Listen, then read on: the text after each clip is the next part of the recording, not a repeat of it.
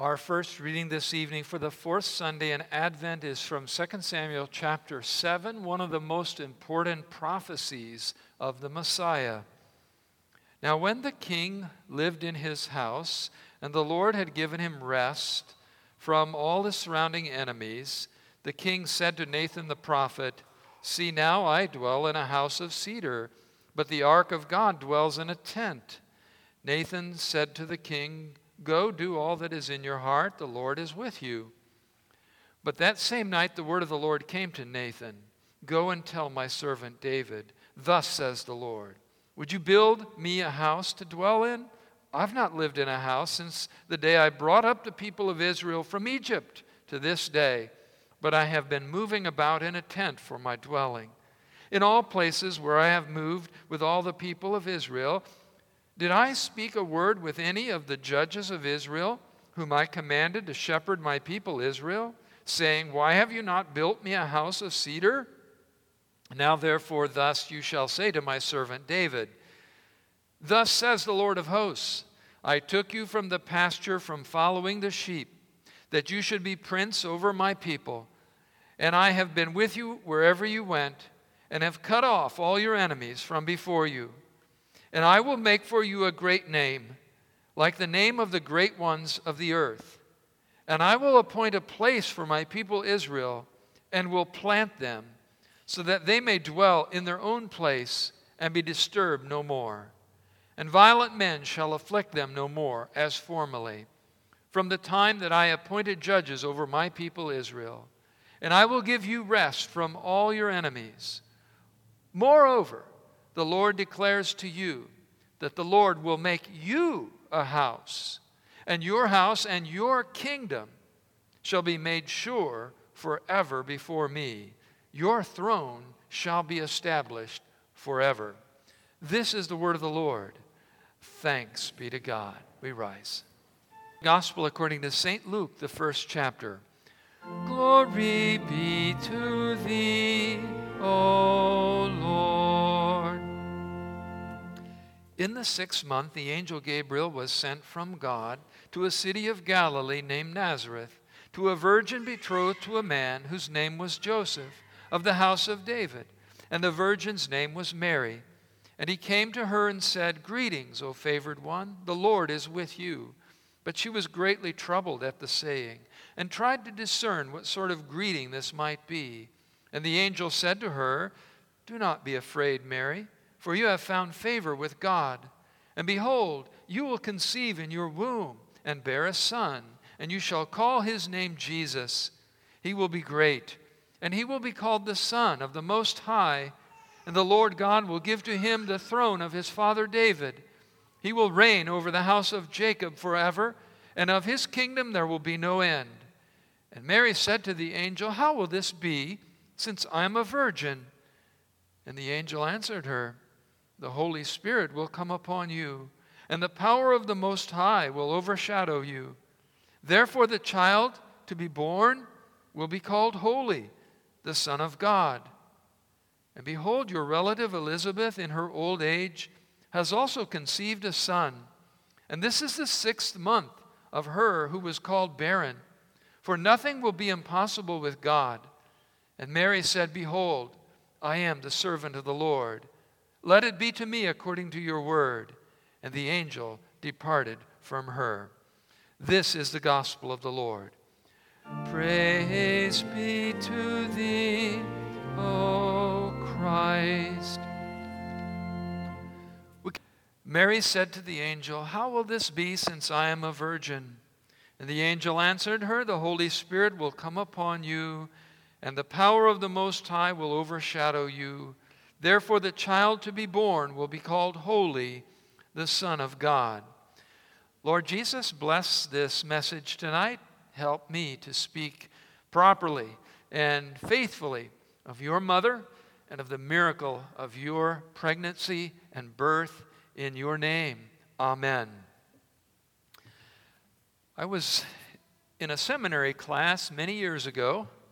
The professor in this class asked each of the students to begin each day with a prayer. We all took turns going, down the row, and You never know what's going to come out of a seminarian's mouth. One day was kind of interesting. A gentleman was in our class, and he began his prayer, Hail Mary, full of grace. Blessed art thou among women. Blessed is the fruit of thy womb, Jesus. Pray for us sinners now and at the hour of our death. That's the well-known prayer that's probably second only to the Lord's Prayer as far as prayers spoken in the church on earth. It is the Hail Mary. And the professor was had a very interesting response to it. He lifted up his eyes and he said, I agree completely with the first part of your prayer. Hail Mary, full of grace, blessed art thou among women, blessed is the fruit of thy womb, Jesus. All of that comes right from the Bible. But I don't agree with the rest of the prayer. Nevertheless, he went on, though, to talk about how important Mary is. As the Bible clearly tells us, Hail Mary, full of grace. We're on the brink of Christmas, as I mentioned in the introduction, and you can't celebrate a birth without also celebrating a pregnancy. And so it's my honor tonight to speak about Mary especially, and about this miracle pregnancy that she had. And there are three things out of this gospel lesson I hope you will remember tonight. The first is that Mary is the Virgin Mary. The second is that she is highly favored by God. And the third thing is the best thing about Mary, which I am going to save for the last part of the message. So first of all, Mary was a virgin. A lot of people don't like the Bible teaching of God as a triune God. Father, Son, and Holy Spirit, three persons in one. Their most common complaint is, this just doesn't make any sense. But let me tell you something. There's something that doesn't make any sense either. In fact, it makes worse sense. And that's the idea that many people have that God is some sort of impersonal being. Now think about that. If God is not more than one person, then if the only thing he has to love are the things that he himself creates, then God's like a little girl sitting in a room just playing with her dolls. But God is a God of love, a God who is a person. And when the Bible says that God is love, and that goes all the way back through eternity, we can see how that love would be personally shared between the Father and the Son and the Holy Spirit. The Bible speaks of God in the plural. One of the important names of God is Elohim, and in Hebrew that's a plural noun. In the creation account of Genesis 1, God said, "Let us make man in our image." And in Numbers chapter 6, when the Lord instructs Moses to tell Aaron to pronounce this blessing upon Israel, he says the words that we're very familiar with. We always end our services with this: "The Lord bless you and keep you. The Lord make his face to shine upon you and be gracious unto you. The Lord lift up his countenance upon you and give you peace." 3 times mentioning the Lord, and twice emphasizing face. Countenance means the same thing as face. Impressing upon us that God is a personal God. And this is why the virgin birth of Mary, of Jesus to the Virgin Mary, is so very, very important. How would God send his beloved Son, the Son he has loved from eternity? How would he send this beloved Son into this world? Would he make him out of the dust of the ground like he made Adam, the first man? No, because according to the prophecies, this Messiah, this Son of God in the flesh, would be a descendant of Eve. He is not just another Adam, but he is an Adam that comes from God's own children, which he created, even though they fell into sin. The important thing we should take away from this is that salvation is really coming to us, not just to the earth. coming into the hearts of dirty, rotten sinners like you and me. Many years ago, I had a very bad infection in my knee. It was so bad, my dad made me go to the emergency room, and when I got there, they kept me in the hospital for 3 days. The first doctor who came to look at my knee took one look at it swollen up like a cantaloupe, and he stood at least 4 feet away, talked to me about my problem, and immediately left. After a few hours, my family doctor came, and he was much different in his approach. He came and began talking to me, asking me how college was going and all of that. And while he was talking, I wasn't really paying much attention. He took his big hands and he grabbed a hold of my knee and he just kept talking to me. And then all of a sudden, he squeezed it with all his might, and it was ugly. So ugly, in fact, that his nurse fainted and fell on the floor right on the spot. Jesus' incarnation, born of the Virgin Mary, is God's way of making the deepest entry into this sinful world to get rid of the infection of sin. He is a hands-on God all the way, a personal God, a God who not only created this world, but comes personally into it in His eternal Son, Jesus. The fact that Mary is the Virgin Mary shows us that Jesus is not just another ordinary man conceived in an ordinary way. The world so often ignores this infection, this spiritual infection that I mentioned. But we can't ignore it, and we can't certainly ignore its consequences. If I had let that infection go, it eventually would have killed me. And that's the way all infections of sin work. They may seem small at first, but unless dealt with, unless cured, they bring forth death. The virgin birth of Christ assures us that God has indeed come into this world, and He's not standing 4 feet away from us. He is right there with us, in our hearts, through His means of grace, God's Word, and the sacraments, to bring us to faith, to get rid of the sin and the sinful desires in our hearts and lives, and to give us a new life and a new way of living. So the virgin birth, very important. The second thing that I said we should take away from this gospel lesson is that she, Mary, found favor with God. Now, this is mentioned in a number of places in the Bible about different people, and whenever it is mentioned, you should pay close attention. For example, the Bible says that Jesus said John the Baptist was the greatest man born of women. And I would say that you could say the same about Mary. She's probably the greatest woman ever born. What made her great, though? It was her response to the angel Gabriel's announcement of this birth. As confusing as it was, she simply accepted it and believed God's word. She said, "I am the servant of the Lord. Let it be to me according to your word." God didn't favor her because of her incredible beauty or wit or personality or her great intelligence or her wealth.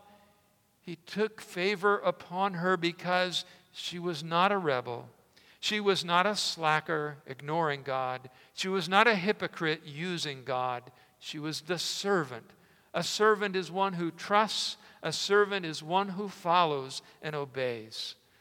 And her great work, her good work, was that she became the doorway for God into this world for our salvation. It was a difficult thing, and very little is really written about it. Maybe when we get to heaven, we can learn more about what happened to Mary and what it was like to raise Jesus. We do get some things at the end of the Bible, though, that tell us about her heartache when Jesus died on the cross. In Revelation chapter 12, John describes Mary's birth as a woman giving birth and a dragon ready to destroy the child as soon as it's born. But God did not let that happen. And nevertheless, the devil rants and rages. He doesn't really care so much of those people who are already with him, who are already moving in the direction he wants them to move, that is hell. But he puts his efforts upon those who want to be the servants of the Lord, like Mary or anyone else. One of my favorite verses, not actually in the Bible, but in the apocryphal books, from Sirach chapter 2, verse 1, is this: Son, if thou come to serve the Lord, prepare thyself for temptation. Evil works in these two ways. Temptations that entice and draw us away from the Lord, and we all know how many temptations there are like that in our lives and in our world. The internet and our busyness and our tendency to forget about God, all of those things are a distraction and a way that the devil uses to draw us from the Lord. But if that doesn't work, he has another hammer to beat us with. He tortures us. The Bible tells us that he actually hurts people, like he hurt Job in the Old Testament, or like he hurt the widow who had a bent back for many, many years. The Bible tells us that was exactly the work of the devil. And so if he cannot tempt us, he will torture us, trying to get us to doubt God, trying to get us to think that God isn't personally caring for us. But like Mary, we are to look to God's word.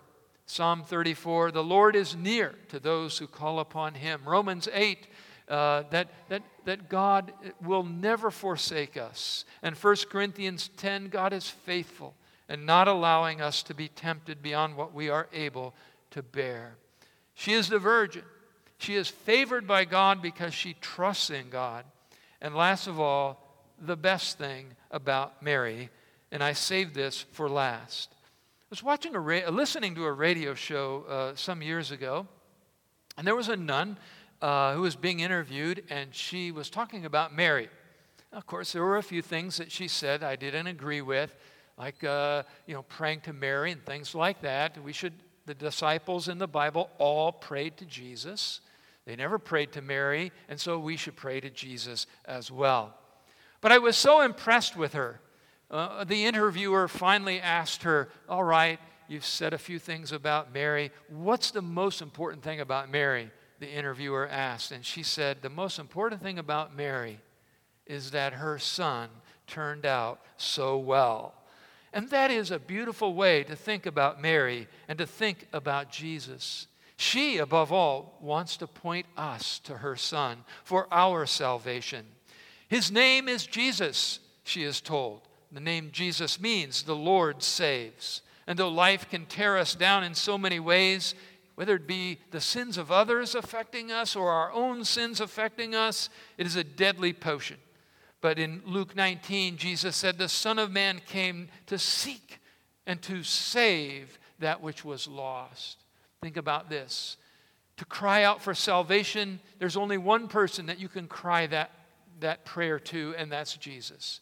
I can go to my family and to my friends, and I can say, help me, but I can't say to them, save me, because they can't. Only Jesus can save. The Lord saves. That is his name. Gabriel also tells us about his kingdom, and he stresses that his reign upon the throne of David will last forever. We all see how kingdoms rise and kingdoms fall, and we see all the turmoil of the world around us. Is Jesus' kingdom just another one of those? Not at all. Jesus' kingdom is a kingdom that will last forever and will be the ultimate kingdom to live in. This is a kingdom, as Gabriel says, that has no end. It is a kingdom that is happening right now by you hearing these words and believing. But it is a kingdom that we will all see in all of its glory on Judgment Day. Christmas is about to begin, and we can rightfully begin by saying, Hail, Mary, full of grace. Blessed art thou among women, and blessed is the fruit of thy womb, Jesus. He is our Lord. He is the one who saves.